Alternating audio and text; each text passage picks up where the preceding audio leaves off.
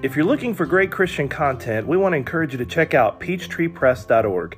Peachtree Press LLC offers digital products, journals, books, Bible study guides, sermon outlines, Christian blogs, and church notebooks for children and adults. Some products are also available as print on demand. Peachtree Press is a sponsor of this program and a partner in offering authentic Christian content. For more information, check out peachtreepress.org.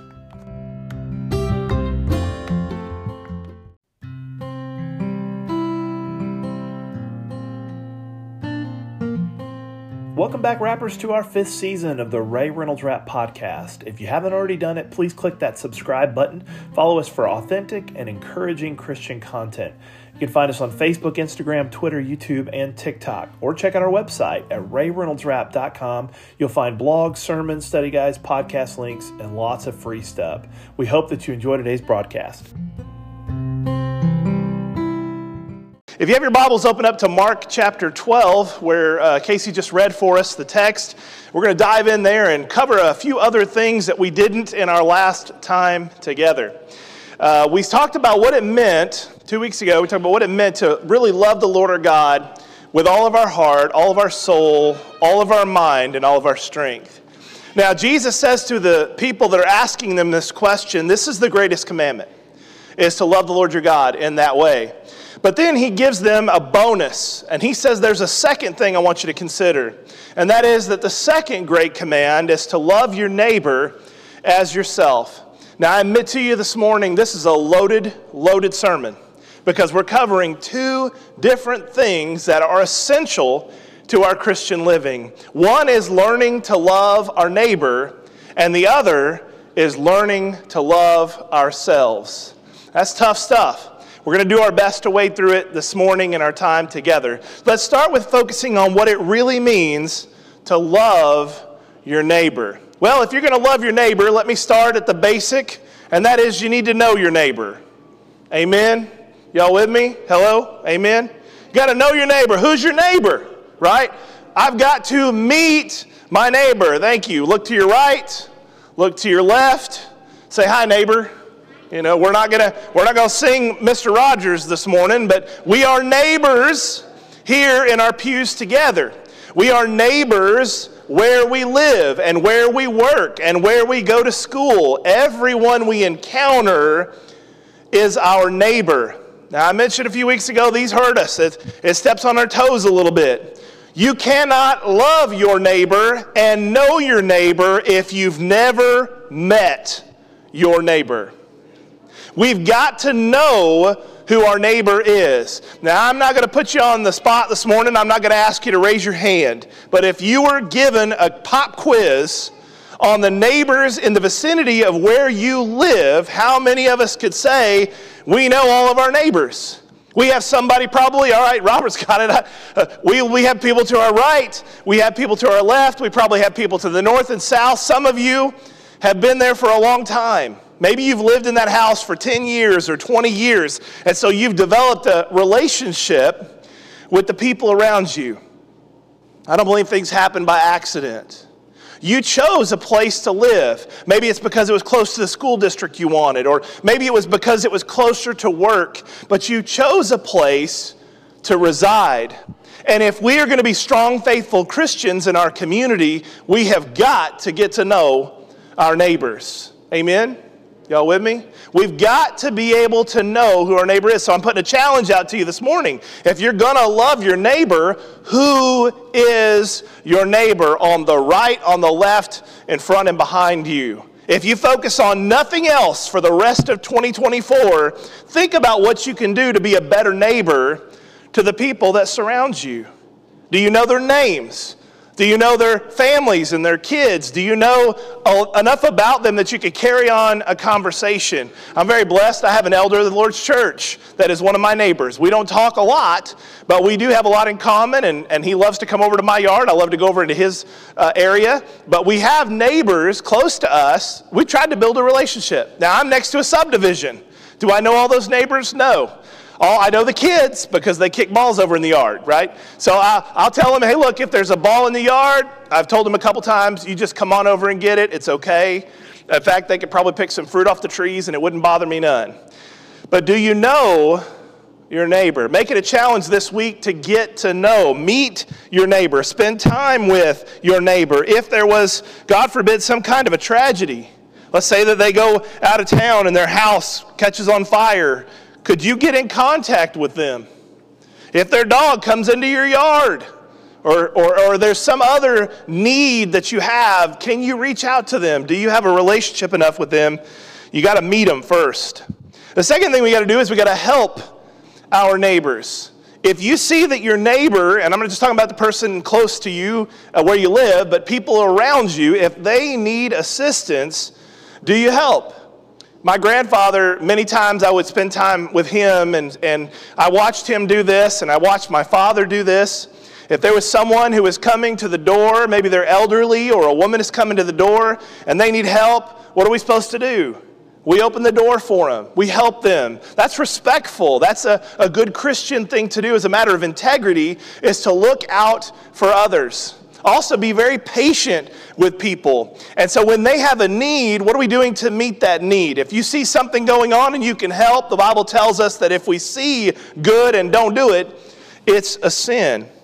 In fact, Jesus tells us in Matthew chapter 10 and verse 42, whoever gives a drink to one of these little ones receives a reward. He talks about the same thing in Matthew 25. If you do good deeds, it's like doing it for the Lord. So find ways to help your neighbor. If you see them doing something, many times I've done this where somebody's unloading a truck. Now, I'm not quite as good as I used to be unloading things. But I know that if somebody in my neighborhood is needing a little assistance, I may go over and say, hey, you want me to help you lift that or move that? Same thing when you're in the grocery store or anywhere else. If you see somebody that needs help, a good neighborly thing to do is to extend a hand. Now, the benefit is you are a child of God. So not only are you doing it as a good neighbor, you're doing it as a good Christian neighbor. There are times we have people, maybe you've had a neighbor before you didn't get along with very well. Probably the most famous one I could think of is my aunt, who at one time had a neighbor that constantly would throw stuff in her yard and park cars on her yard. And she went to put up a fence, and they went out there and knocked the fence down. And this went on for several years until they had to go to the city and determine where the property line was. Well, I would have moved at that point. I'd have given up. I'd have said, I don't care how much I love this house. I don't want to be near somebody like that. But you probably know people, hope you're not like that, but maybe you know people that have had conflict with their neighbors. We got to figure out a way to work together. We're supposed to live at peace with all. Luke also records the story of the Good Samaritan. When you see someone in need, you reach out and you help. Number 3 is some admiration. What I mean by that is there needs to be a healthy relationship between us and our neighbors. My brother sent me a picture some time ago of a lawn where they had a little grass strip in between. It's in a subdivision, and there is a house here and a house here, and in between is one little strip of grass that's like this much. And the guy mowed half of it. Don't be that guy. Don't be that guy. Don't be the one who, whenever it's time to mow the yard, you're blowing the grass clippings in his yard, or you're raking the leaves into his yard, or you tell the dog, go over there. If you're a good neighbor, you have admiration and love and respect for that person, and you're constantly trying to find ways to minister to them. Don't be the type of neighbor that no one wants. Be the neighbor everybody wants. Be the neighbor that people say, he's a good guy, she's a good woman. That's a good Christian couple. They are full of integrity. They do a lot of good stuff. If they're out of town, say, can I pick up your mail for you? Can I get the newspaper off the driveway? That's a big thing for some of us who still get the newspaper, because if it piles up, it tells people you're not home.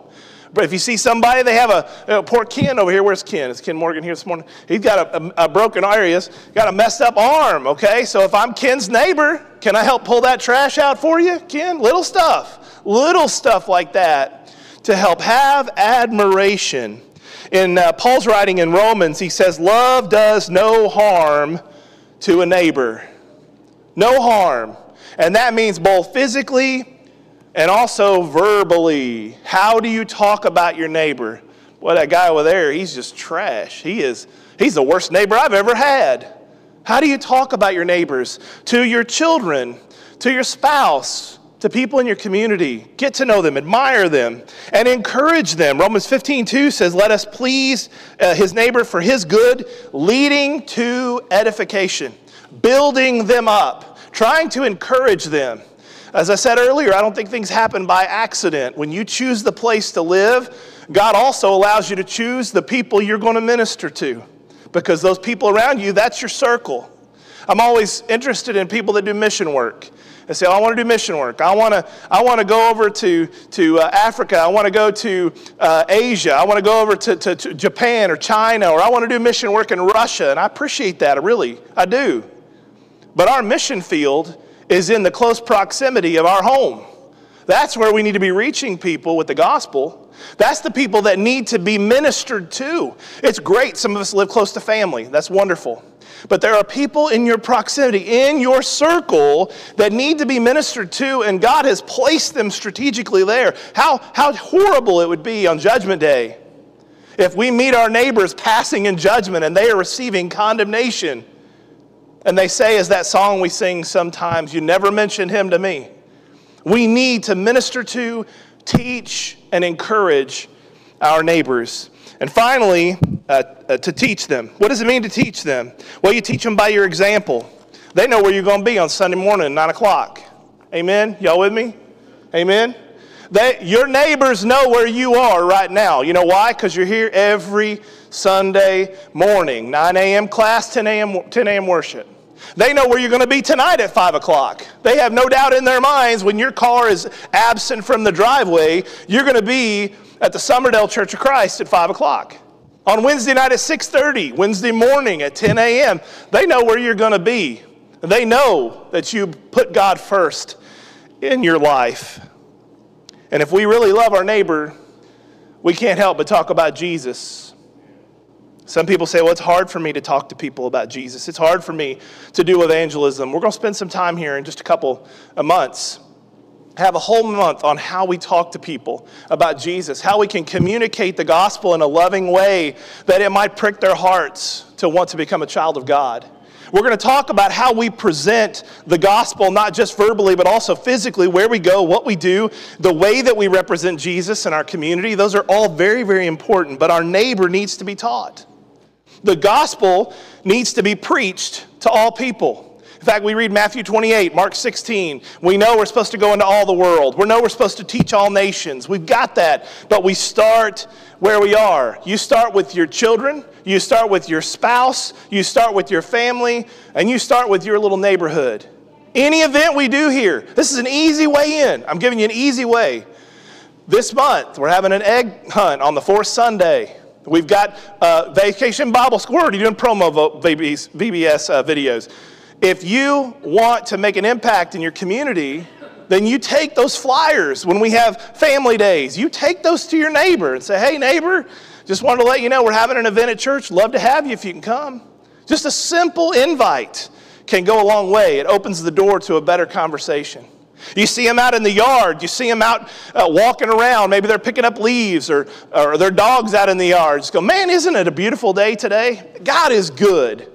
Simple things to simply wake people up to say that you are a child of God, you are a believer in Christ Jesus, and maybe they'll want to know a little bit more when they see you in action. Paul talks about being an example in word and conversation and charity and spirit and faith and purity, and we're going to spend some time here next month talking about what that looks like and how holy living is required of us as children of God, not only because it benefits us, but it benefits the people around us. Number 2, if we want to really understand what love means, we learn to love our neighbor as ourselves. How well do you love yourself? I have a few things I want to share with you this morning on this subject. One, first of all, is you've got to learn to respect yourself. Self-respect. Looking inward and seeing your own value. There are people who walk this earth that they cannot comprehend the value that they have. You need to be able to communicate not only to other people, but to yourself, the love of God. You ever really thought about what God has done for you in your life? Have you sat down and really pondered what all God has given you, the blessings He's provided for you. Man, I love this country. I do. I love the state of Alabama. I didn't get to choose where I was born. I didn't get to choose which family I was born into. Amen? I didn't get to choose that. I make a choice where I go to church, my church family, but there are certain things that just happen because that's just the way it is. I was born into a family. I was given certain traits. I didn't choose my hair color. I certainly didn't choose it at the current state it's in. But I'll tell you, there are certain things that happen genetically, and there are also certain things that happen providentially. And so we need to look into that mirror and stop listening to the lies that people say about us. We need to stop listening to that negative voice, that pessimistic spirit that tells us we're not worthy and we're not good enough. That's the devil's words. Get behind me, Satan. Not today. I want to believe what God says about me, that I am loved, that I am needed, that I am appreciated, that I am a child of God that is saved by the blood of Jesus Christ. I want to believe the good things. If you want to learn to love yourself, see yourself as God sees you. Don't see yourself as the world sees you. I am so thankful that there are some things that won't be brought up on Judgment Day about me. How about you? There are some things that I have repented of. I have changed my life. We've all done things that we ask for forgiveness for. God does not hold us to that account. If we've repented and we've changed, we now walk in the light as He is in the light. We don't have to fear those things on judgment. God does not label us based on our sin. He sees us as a child of God, and if we're repentant and we are obedient to follow Him, we stay in the light. Look into that mirror when you get up in the morning. I always say the guy I shave with every day. And look into that mirror and remind yourself that you're a child of God. Remind yourself of your value. Respect yourself. Paul talks a little bit about this in Galatians chapter 5 before he deals with the fruit of the Spirit. And you got to make a choice. Am I going to follow the works of the flesh or the fruit of the Spirit? There are two different parts of your nature, the physical nature and the spiritual nature. And whichever one you feed, whichever one you nourish, that's what will come out. So feed your spirit good things. Tell yourself, yeah, I'm telling you. Look in the mirror and say it. You know, I am a blessed child of God. Talk about your blessings. Look at yourself the way God looks at you. Number two is control yourself. At the end of the fruit of the Spirit, we dealt with this in a class I was taking this week. When you talk about the fruit of the Spirit, why is self-control last? You ever wondered that? Fruit of the Spirit's love, joy, peace, patience, kindness, goodness, faithfulness, gentleness, self-control. Why is self-control last? Why can't self-control come first? Because the greatest command is to love the Lord your God with all your heart, soul, mind, and strength. Love your neighbor as yourself. It's the second. So love is where it all begins. But at the end, self-control means that as a child of God, I can do anything I want to do. Paul says all things are lawful for you. Just because the law says you can do it. But he says not all things are helpful. Not all things are going to nourish the Spirit inside of me. And the things that I crave of my flesh, I overcome that with the Spirit of God. And I say, though the world says this is fun and enjoyable, and though I may have done those things at one point in my life, I have changed. I'm a child of God. I'm conformed to the image of Jesus. I have made a conscious decision that I'm going to follow Him with my whole heart. And that means I have to tell myself no. Now ask yourself the question this morning, when's the last time you told yourself no? When's the last time you had an opportunity to do something and you said, you know what, this is not good for me. This is not a blessing for me. This is not something that is going to build up the Spirit of God within me. This is not something that's going to really bless the kingdom of God. Self-control means saying no to yourself and saying yes to God. I love how the Bible points out that His ways are higher than our ways. Sometimes there's a way that within man, we think it's the way to go, and as the proverb says, it's the way that ends in death. And so we have to evaluate everything we do. Am I doing something to be a blessing to myself spiritually, or is this just a momentary, a fleeting thing? When we deal with holiness next month, we're going to talk about things that we do. We're going to talk about what we wear. We're going to talk about what we think about, what we watch. How can we become more holy? Because God has called us to a life of holiness, and that means saying no. The third thing is judge yourself. Look within yourself. Robert mentioned this morning, was reading from 1 Corinthians chapter 11. And when you think about what Paul says, when he says to evaluate or to examine, some of our translation says, examine ourselves, that's not just done on the first day of the week. It should be done every day. Now, how am I in walking with God? If there's to be a report card, right? Some of our kids, they get the report card. I know it's tough because we don't want to show them. I was at a school once at a congregation I worked at, and the little ones, they pinned the report card to them.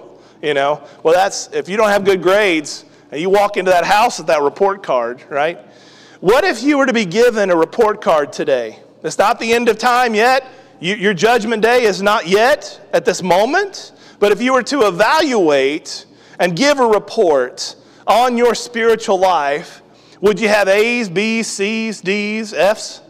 How about if somebody else evaluated you? What if it was your spouse or a close friend? If they evaluated you, what would your report card look like? You and I, we have to judge ourselves. We have to look within ourselves and say, is this something that is a blessing? Is this something that is a curse? Now, we talk about judgment. We've read and studied before Luke 6 and Matthew 7, being careful about how we judge other people. But there should be no limit, no restraint to us judging ourselves. And if there is something in my behavior or my demeanor or in my mindset that's not helping me to be a child of God or does not express to the world that I have a love for myself, I need to get it out. Anything that's hindering me in my spiritual walk, it's gone. I'm only going to feed my spirit. Not going to worry so much about my flesh. I mentioned 1 Corinthians 11, but Paul also in 2 Corinthians chapter 5 talks about the law of Christ compelling him. He is under this compulsion of the cross that all he can think about is Jesus Christ and him crucified. In a daily activity, there was a little TikTok going around not long ago about people that were focused on the Roman Empire. They're asking, how many times do you think about the Roman Empire a day? Men apparently think about it at least once a day, the Roman Empire. I wonder if you were to ask yourself on that report card, how many times do I think about Jesus on the cross? Every day, not just Sunday, every day. How many times do I think about Jesus taking my place at the cross of Calvary? How many times do I think about his blood that cleanses and makes me whole? How many times do I think about how Christ, because of his death and now his ascension to the right hand, I have the avenue of prayer. Prayer is a powerful tool that we have over our enemy, that we could ask the army commander anytime we'd like for things. And we ask in Jesus' name. Those, again, are blessings. And we look at it and say, I am compelled by the love of Christ. I'm compelled by the cross. I can't stop thinking about what Jesus did for me. Not only do we judge ourselves, we also forgive ourselves. We practice self-determination. What does it mean to forgive yourself? Well, that means that there are some things that you say, I just am not going to dwell on anymore. Some of us have been forgiven, and we know that. We know that God's grace is given. We know that if we've repented of sin, he has taken it and removed it as far as the east is from the west, buried it in the depth of the ocean, remembers it no more, blotted it out. There are dozens of scriptures over and over. Our problem is not receiving forgiveness from God. Our problem is forgiving ourselves. And we sit there and we dwell on those things. And we say, man, but yeah, I did this or I said that. And there will be consequences for our actions. And sometimes the consequences are meant not necessarily just for punishment, but also for a discipline and sometimes for ministry. That we might be able to tell people, hey, I've been down that road. I've done those things. I'm not proud of it, but I'm a changed person. I've been born again. We have to have this self-determination that we're going to forgive ourselves by letting things go that we were never meant to hold on to. We have so many burdens already. Why carry a load that Jesus has already tried to take from us? If you've been forgiven, forgive yourself. Make that determination. I'm not going to think about it. I'm not going to dwell on it. I'm not going to process it. I'm going to lay it at the foot of the cross. Now, if you haven't done that, you can't make that decision. You have to do that today and say, I want to receive forgiveness. In repentance, you lay that down at the foot of the cross. But if you've done that, don't dwell on it. If God has forgiven you, you forgive yourself. In 1 John 1 and verse 9, it says, if we confess our sin, he's faithful and just to forgive us our sins and cleanse us from all unrighteousness. Now, I'll say this one thing and then I'll move on. When it comes to the things that we've done, if we have been truly repentant, and that means we have said, God, forgive me and I don't want to do it anymore. And we believe in the promise of God. And we believe in the grace and the mercy of God. And we believe in the forgiveness of God. And we believe in a God that keeps his promises. And we believe in a God who will do everything exactly as he said he would do it when he says he'll do it. And we believe in a God that through prophecy of the Old Testament, things are fulfilled in those days and also in the New Testament and will eventually to the end of time. And I believe in a God that is understanding and a God that sent his Son to the cross for me. Then I better believe that he's forgiving. And I have to convince myself that moving forward is letting go of who I once was. That's a message that the world needs to hear. They need to hear about the mercy of God. They need to hear about the forgiveness of God. That doesn't mean we wash away sin and say, oh, that didn't happen. You still have consequences sometimes for the things you've done. But the guilt that overwhelms you, you got to guard your mind against it. You can't do that because you are changed. You're different. And finally, we've got to save ourselves. Practice self-esteem. Practice good self-esteem. Again, looking into the mirror. I'm going to be accountable. I'm going to recognize when there are mistakes that are made. I'm going to repent of it. But when I begin to focus on who I really am, I don't want to just be someone who says they're a Christian. I don't want to be someone who just says, I love the Lord. I want to be able to show that. And you show it every day in a way that not everybody sees. Because God knows your heart. And God sees within you how you truly feel about things. It's so hard sometimes trying to be fake. Maybe you've been there before where you've tried to pretend. Everything's good. Smile. Everything's wonderful. Sometimes things aren't wonderful. Sometimes there's some stuff in here that we have dwelt on or that we're doing that we want to let go of. This morning, the great thing about being a part of a family of God is when you look to your right and left, you saw a neighbor, didn't you? You also saw a sinner. There's not one of us in here can say we are perfect.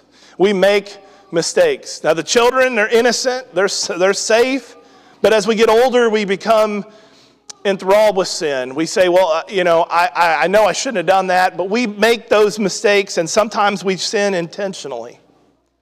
And the great thing about being together as a family of God is we all know we're sinners, but we all know also in the forgiveness and the power of God's mercy. And so we can sit here this morning saying, if we've got something on our heart, if we've got some sin in our life, we need to have it removed. You're with the best crowd of people you could ever be if you want to confess sin. You could say this morning, I have done this or I have done that, and you're around people that have done those things. They're not the same anymore. And that's why we offer the invitation. Every time we're together, Sunday morning, Sunday night, Wednesday night, we do it so that you might have an opportunity to confess sin. Confession is good for your soul. I promise you. And sometimes whenever you name your demon, you say, this is what I'm struggling with, that burden is lifted. And maybe having someone to talk to say, hey, look, I'm struggling. I need help. I need prayer. This is the best group of people. There are people on pew next to you, in front of you, behind you that would love to pray for you anytime. Anytime. That's what the family of God's for. If you love yourself, you'll give yourself a chance. And you'll get rid of those sins and live the way God wants you to live. Be faithful. This morning we also offer the invitation for those that are not children of God. You don't have the avenue of prayer. You can't call on God as your father if he's not. You have to be a child of God. And if you've never come and confessed your sin, you've never come and said, I believe Jesus Christ, the Son of God, and I want to say that before people. I want to speak up and say, I believe he's the Son of God. Say, I don't want to be in those sins anymore. I want to repent. I want to change. And then you say, I want to make the ultimate step, and that is surrendering my life to the Lord. This morning we invite you. The baptistry is ready. As I've mentioned, I've never known a church baptistry to be as active as we have in the last 2 months. And we're not only using it for us, we got churches calling us to use it. I mean, it's exciting. But I guarantee you there's somebody that hadn't done it this morning and needs to do it. And we invite you. Take all those sins off your plate. Take all those mistakes you've made and lay it down. Let Jesus' blood cleanse you from now until eternity. Know that there is a reward that you can have of heaven if you'll repent, and you will then be immersed in the blood of Jesus. We invite you to come today.